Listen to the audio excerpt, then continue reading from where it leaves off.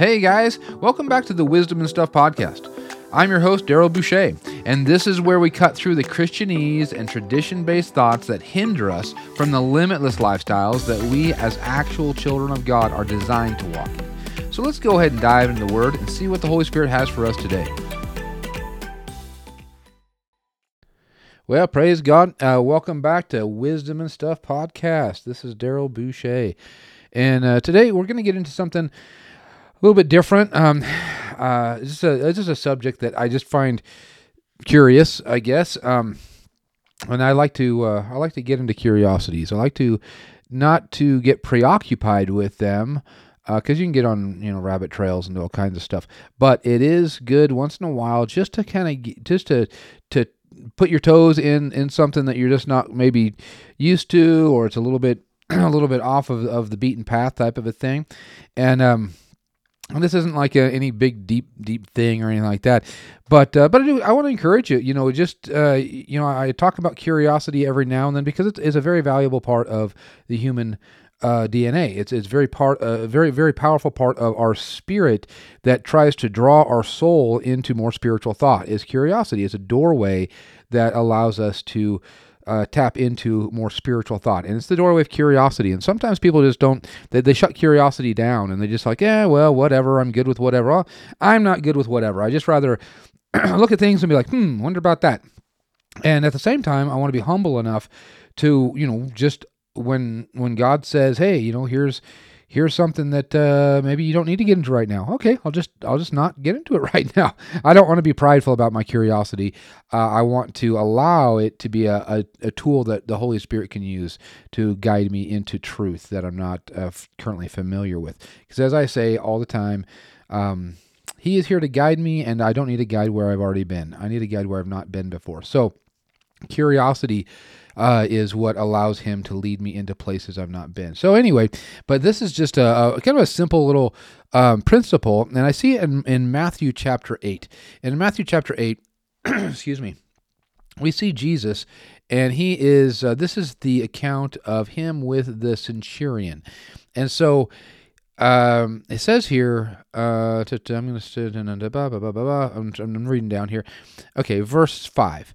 It says, Matthew 8, verse 5. It says, and when Jesus was entered into Capernaum, there came unto him a centurion beseeching him. Now, a centurion, just so you know, is a Roman soldier who is in charge of 100 other soldiers. So he's a person, what we'd call middle management, as it were.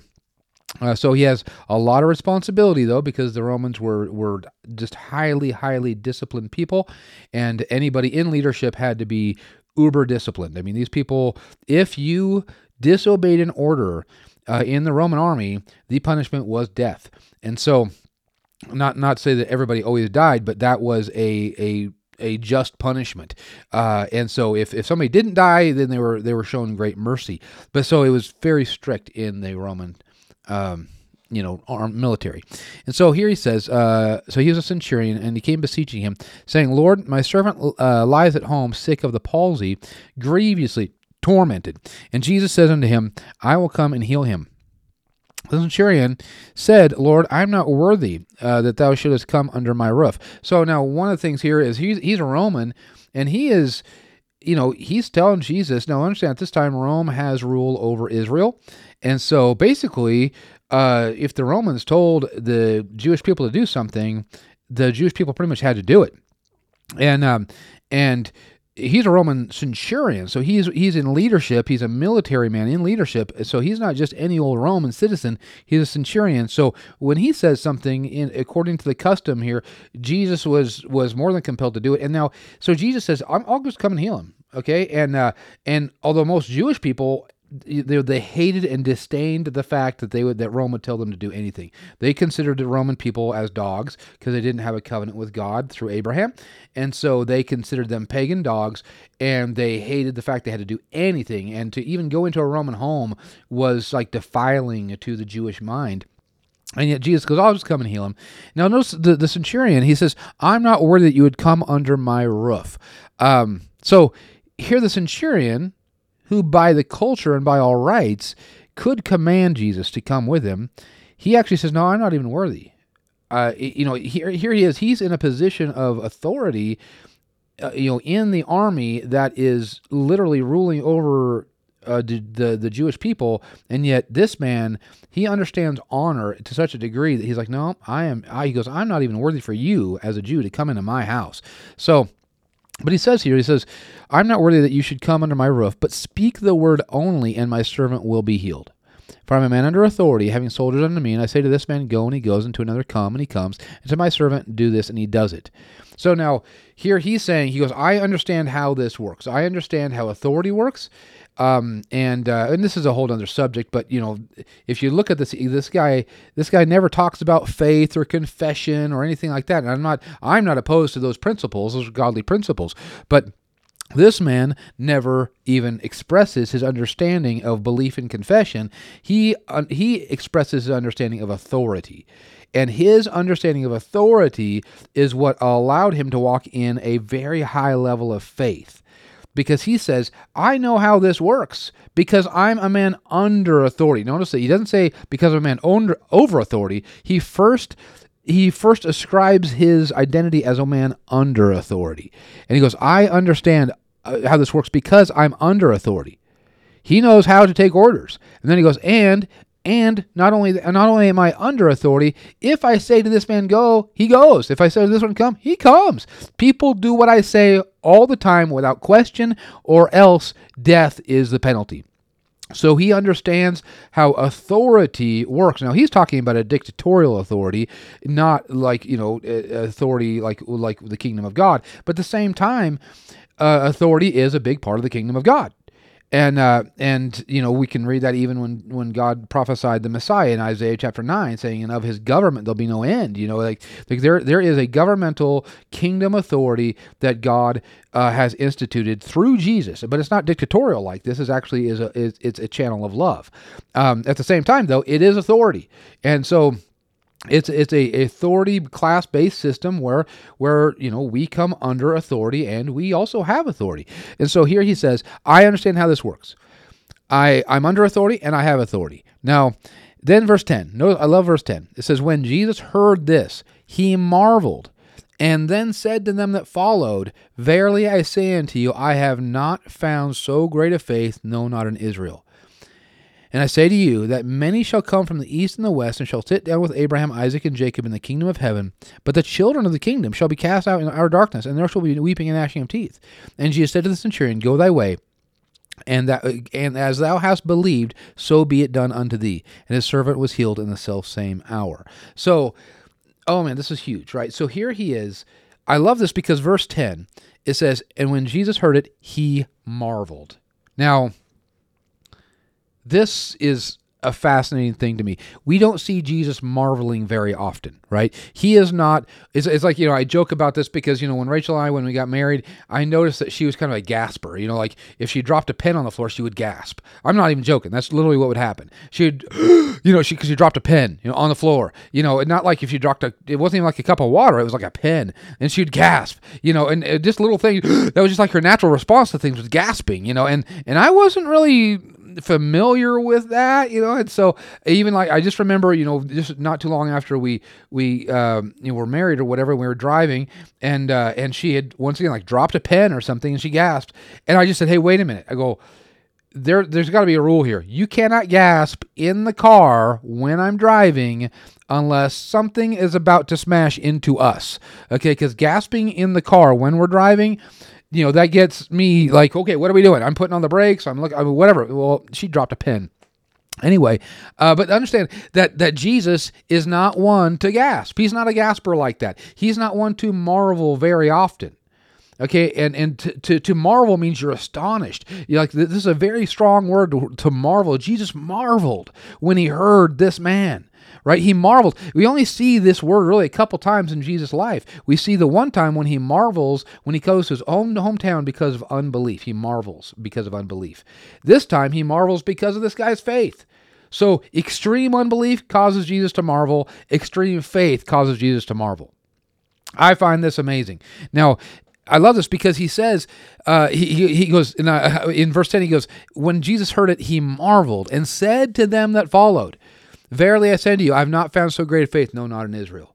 Now, he's not even talking to the centurion. It says he says to those who follow. He turns to his disciples and those who are following him, those who are going after his teachings, and he says to them, he says, "I've not seen so great a faith, no, not in Israel." So he's not patting the centurion on the back. He's not commending the centurion for his faith. He is actually reproving the disciples for their lack of faith. He's saying, I haven't found one Jewish person who has this kind of faith. This guy is a Roman. He doesn't have a covenant with God through Abraham. He is, whatever. And, he may have been converted over time. We don't know all that. But I'm just saying at this time, he's going, I've not found one Jewish person who has as much faith as this Roman. This Roman wasn't probably brought up in the things of faith and the things of the covenant, and yet all these Jewish people following him don't have this kind of faith. And then he goes on to say, he says, I say unto you, verse 11, that many shall come from the east and the west. He goes, there's going to be a lot of people who come that aren't even Jewish, and they'll sit down with Abraham, Isaac, and Jacob in the kingdom of heaven. He's talking about the Gentiles, right? He's saying there's going to be people who come from the east and the west. There's going to be people who come from all kinds of different countries, and they're going to actually partake of the kingdom of God. He's talking about the Gentiles coming in. And then he says, and I say unto you that he says, but the children of the kingdom shall be cast out in outer darkness, and there shall be weeping and gnashing of teeth. So he goes, listen, here's the deal. There's going to be a lot of people who are Gentiles who literally at this point have no covenant with Abraham, and they're going to come in and they're going to partake of the kingdom. Praise God. He goes, but there's also going to be those who think that because of their covenant with Abraham, they have a right to the kingdom.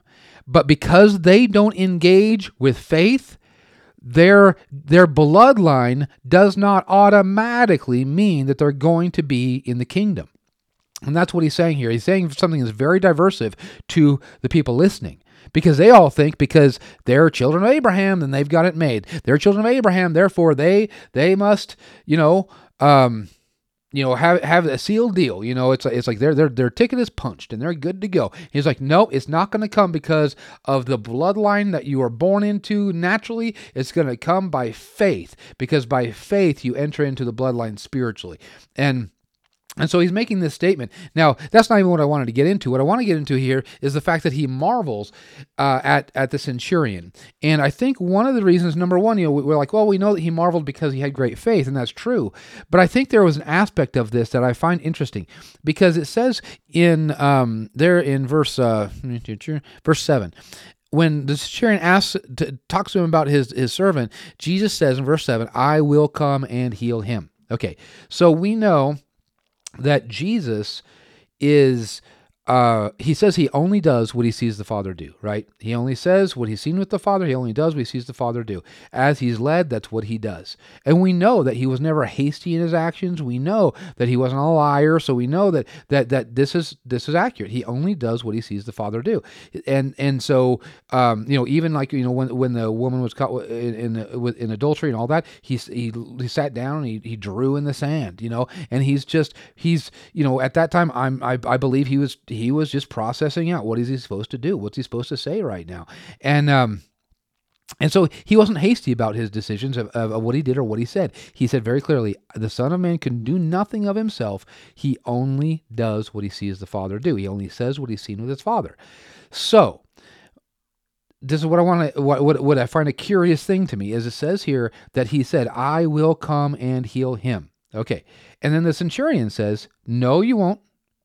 No, you're not going to come. If you speak the word only, my servant will be healed.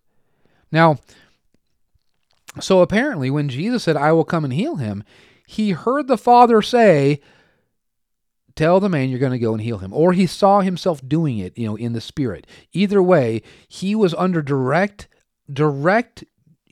unction by the Holy Spirit to say, I will come and heal him, and have the full intent of going and healing him, because he'd already heard and said that from the Father, right? Because he only did what he saw his Father do. He only said what he heard his Father say, so on and so forth. So in this moment when he said, I will come and heal him, he had heard that said by the Spirit, and he had seen himself going in the man's house and healing. All right, does that make sense? Okay, so that's what he'd already seen. And then the man, though, says, no, you're not doing that. You're going to speak the word only, and my servant will be healed. You speak the word only, and my servant will be healed. And Jesus marvels And then what does Jesus do? He doesn't go into the man's house. He says, it goes, according to your faith be it unto you, according to your belief, have it unto you. And it was, and the servant went the centurion went his way, and his servant was healed the selfsame hour. So he didn't go and heal him. He didn't do what he said he was going to do. He said, I'm going to come and heal him. And the centurion said, no, speak the word only. And so notice, the plan of God shifted. The plan of God shifted from Jesus going and healing to speak the word only. And I think this is what, I know that I think that this is really what caused Jesus to marvel, was that he saw someone's faith. And I'm going to say this. I know it's kind of weird, but that's why I want to. These are curiosities because it says that this man's faith shifted how Jesus did it. Jesus said, "I'm going to come and heal you. I'm going to come and heal your servant." And yet the guy says, "No, speak the word only, and he'll be healed." And so Jesus is like, "Whoa, I didn't hear." See, the Holy Spirit, even though God is omniscient, God knows everything, right? So God knew this was going to transpire. But yet God first tells Jesus, say to the man, I will go and heal him. And then he says, speak the word only.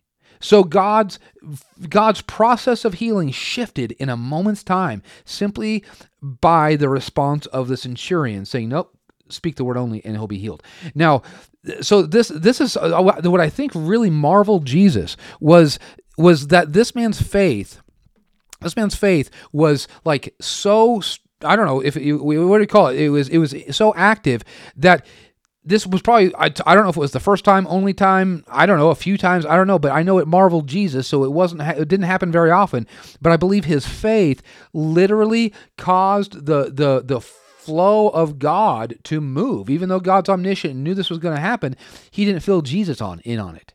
He didn't tell Jesus, you're going to actually speak the word only, and he's going to be healed. He told Jesus, you're going to go to the man's house and going to heal him. And then, so Jesus had the full intent to do that. And then the man says, nope, speak the word only. And now suddenly he goes, oh, now he sees a different picture in the inside of him. And he says, oh, I see myself speaking the word and your servant being healed. And so that's what he does, because he only does what he sees his Father do. I find this so fascinating because we kind of can get locked into, there's so many paradoxes in the kingdom of God. And this is kind of what I want to just briefly touch on a little bit, maybe over today and the next time maybe. But just the paradoxes in the kingdom of God, because even though God is, what a paradox is where when you have two things that are true, and they relate to the same thing, and they look like they have to be opposite to be true, but the fact that they're true allows them to be accurate, even though they look like they're opposite. And so they're two opposite principles operating on the same thing, and yet both of them are equally true. Okay? And the kingdom of God is full of paradoxes because God can't be put in a box. And we like to put him in boxes all the time. But the kingdom of God is very fluid. And even though his word is settled forever in heaven, and even though he is omniscient and knows all things that will ever be, there's still a fluidity of the kingdom of God. And that's what I want to kind of touch base on this time and next time, is just the fluidity of the kingdom of God. Because this will help us. We can get so stuck in things, so regimented with things, that we can not understand the fluidity of God. Now, I totally believe in the sovereignty of God too. So I believe there's the sovereignty of God is infinite. I believe the fluidity of God is also infinite. I believe his omniscience is infinite. I believe that man's free will is just as infinite. Okay? And so, and that might be the wrong word, but you know what I'm saying. You can get over it. Anyway, but understand that there's a fluidity in the kingdom that's expressed here. It causes Jesus to marvel, because he's just like, whoa, wait a minute.